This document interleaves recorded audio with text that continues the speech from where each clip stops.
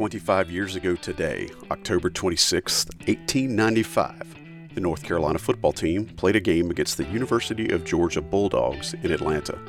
It was the beginning of a 4-game and 6-day period for the Tar Heels, squaring off against Vanderbilt, Sewanee, and bookended by contests against the Bulldogs. What might today seem like a pointless recanting of a primitive contest, so different from the present game that we all know and love, is actually a uniquely knotted tapestry of fact, folklore, and famous names that all center around the game's first forward pass.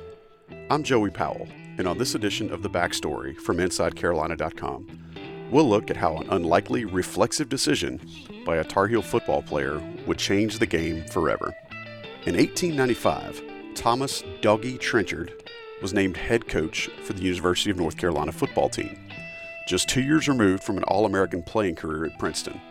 They opened the season with a 36-0 throttling of North Carolina A&M, now known as NC State, followed by a 34-0 shutout of Richmond a week later.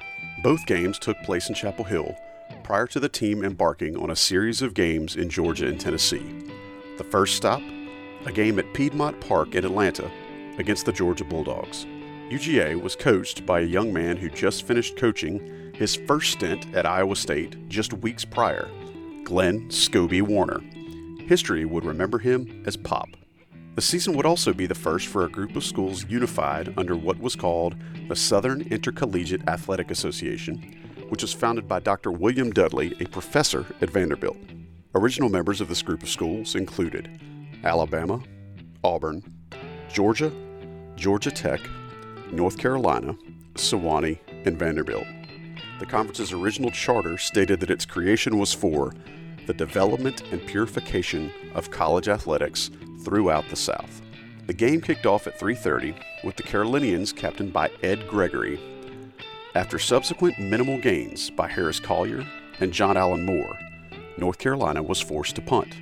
But this is only the beginning of where the game becomes lore and the stuff of ages. Punting had been an official part of the game for a short period of time, as teams typically employed various types of kicks and drop kicks as strategy. However, the spiral punt had just been developed over a dozen years prior by a kicker at Princeton. The tactic was a far cry from how fans recognize it in the current game. It should also be noted that there are varying accounts for what happened next. I consulted with Tar Heel football historian Lee Pace, who is perhaps the most knowledgeable person on the subject for this podcast, and we're going to believe that his version is the truth. So here are the Tar Heel footballers preparing to punt the ball away to Georgia in the early stages of a tie game. Captain Ed Gregory is prepared to punt from deep in the Tar Heel end zone. Fearing the oncoming rush of the Georgia defense, Gregory sprinted out to his right to avoid the pressure. Then, rather than the planned punt, and what was likely a fit of reaction to the rush, Gregory heaved the ball either forward, skyward, or otherwise. Regardless of what it looked like getting airborne, the ball floated to left halfback George Stevens, who advanced it some 70 yards for a touchdown. After quarterback Joel Whitaker kicks the extra goal, Carolina led 6-0, with only 4 minutes gone in the game. Seems pretty simple, right? Well, in a hearty twist of irony, the referee claimed that he hadn't seen the pass and allowed the play to stand. Different tellings from those who were there hint that it looked as if someone knocked the ball out of Ed Gregory's hand before Stevens caught it. Some accounts even tell it as an accident. Either way, Georgia coach Pop Warner made every effort and protest that he found possible to have the play thrown out and the score overturned. The touchdown would remain, however, as the referee was adamant that he just did not see it. Somewhere in here is a joke about referees being awful, even in the 19th century. All nuance aside, the play in question would be the only scoring on the day. North Carolina would hold on for a 6-0 victory. From the Daily Tar Heels recap. The playing was by no means as good as the score seems to indicate. Our boys had traveled all the night, getting hardly any sleep, and this, together with the fact that many were suffering from previous injuries, must account for the poor showing they made. The Georgia team was a good one, somewhat heavier than ours, and in better physical condition. For Carolina, Stevens and Moore did the best work. The article then closes, "No one was seriously injured. which I found to be quite humorous, if not morbid. That Tar Heel team would go on to a 7-1-1 record, their only loss a 10-6 defeat to Virginia to end the season, which gave UVA the Southern Championship. The months and years that followed that game between Georgia and Carolina would go on to ripple throughout the college football world, as key contributors and witnesses to the dubious forward pass would create impact for decades to come. For example, among the crowd that day was one John Heisman. Heisman had just been tabbed the coach of Auburn University that year, but was in Atlanta and witnessed the game in person. He would eventually become one of the major proponents of legalizing the forward pass. In 1906, college football was facing extinction simply due to the rash of violent injuries and fatalities that plagued the sport. President Teddy Roosevelt even got involved, and at the urging of many noted college football personalities at the time, the Rules Committee, led by Walter Camp, adopted a new set of rules to, quote, minimize the danger of the sport. Among those rule changes, the legalization of the forward pass. Lots of college football influencers, including Camp, felt that the forward pass would reduce the game's violent nature, and that held up adopting the rule for many years. Heisman would go on to a prolific career as a football coach at Auburn, Clemson, Georgia Tech, and Rice, among other schools. He also coached baseball and basketball. He would also write quite a bit about the sport, and in his 1921 book, The Principles of Football, he would retell the story of the illegal forward pass from his vantage point. However, he incorrectly retold the story of North Carolina's use of the play as having been a pass from Joel Whitaker to George Stevens. It is true that Whitaker was the team's quarterback at the time, but he was not the player who threw the pass. George Stevens would confirm to the Asheville Citizen many years later that Ed Gregory was in fact the passer.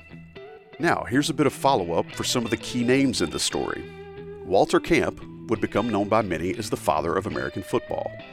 A player, coach, and writer, Camp would annually publish his own All-American team. He died in 1925, having written over 250 articles and 24 books about the sport.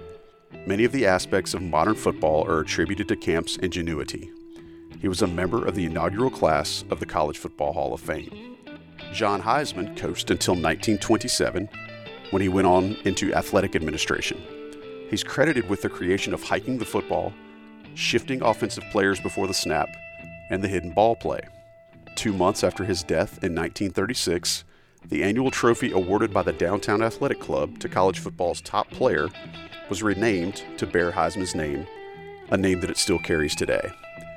He was inducted into the College Football Hall of Fame in 1954 as part of the second class of inductees. Pop Warner left Georgia after 2 seasons, the second of which involved his team using the first onside kick in the South. Warner went on to win 4 national titles at various schools, coaching until he was 68 years old. He's remembered as an innovator, credited with the creation of the wing formation, the three-point stance, and other parts of the game. He joined Walter Camp and others in the inaugural class of the CFB Hall. As for the Tar Heel Warriors, well, Joel Whitaker, the team's quarterback from Warrenton, would later become one of the first head football coaches at Guilford College and a successful ophthalmologist. University historian at the time, Kent Plummer Battle, proclaimed Whitaker the university's best all-around athlete, as Whitaker was a star in both football and baseball. Captain Ed Gregory was also a great second baseman in baseball, in addition to being the star left in and halfback on the gridiron for North Carolina. For a long time, he held the record at UNC for the most extra points attempted in a game via kick at 8. And finally, from Summerfield, George Stevens, the receiver of the infamous pass, would become a journalist, insurance salesman, and real estate guru, among other things. According to Lee Pace, Stevens originally came to UNC to run the intramural basketball program after studying under one Dr. James Naismith at the Springfield, Massachusetts YMCA.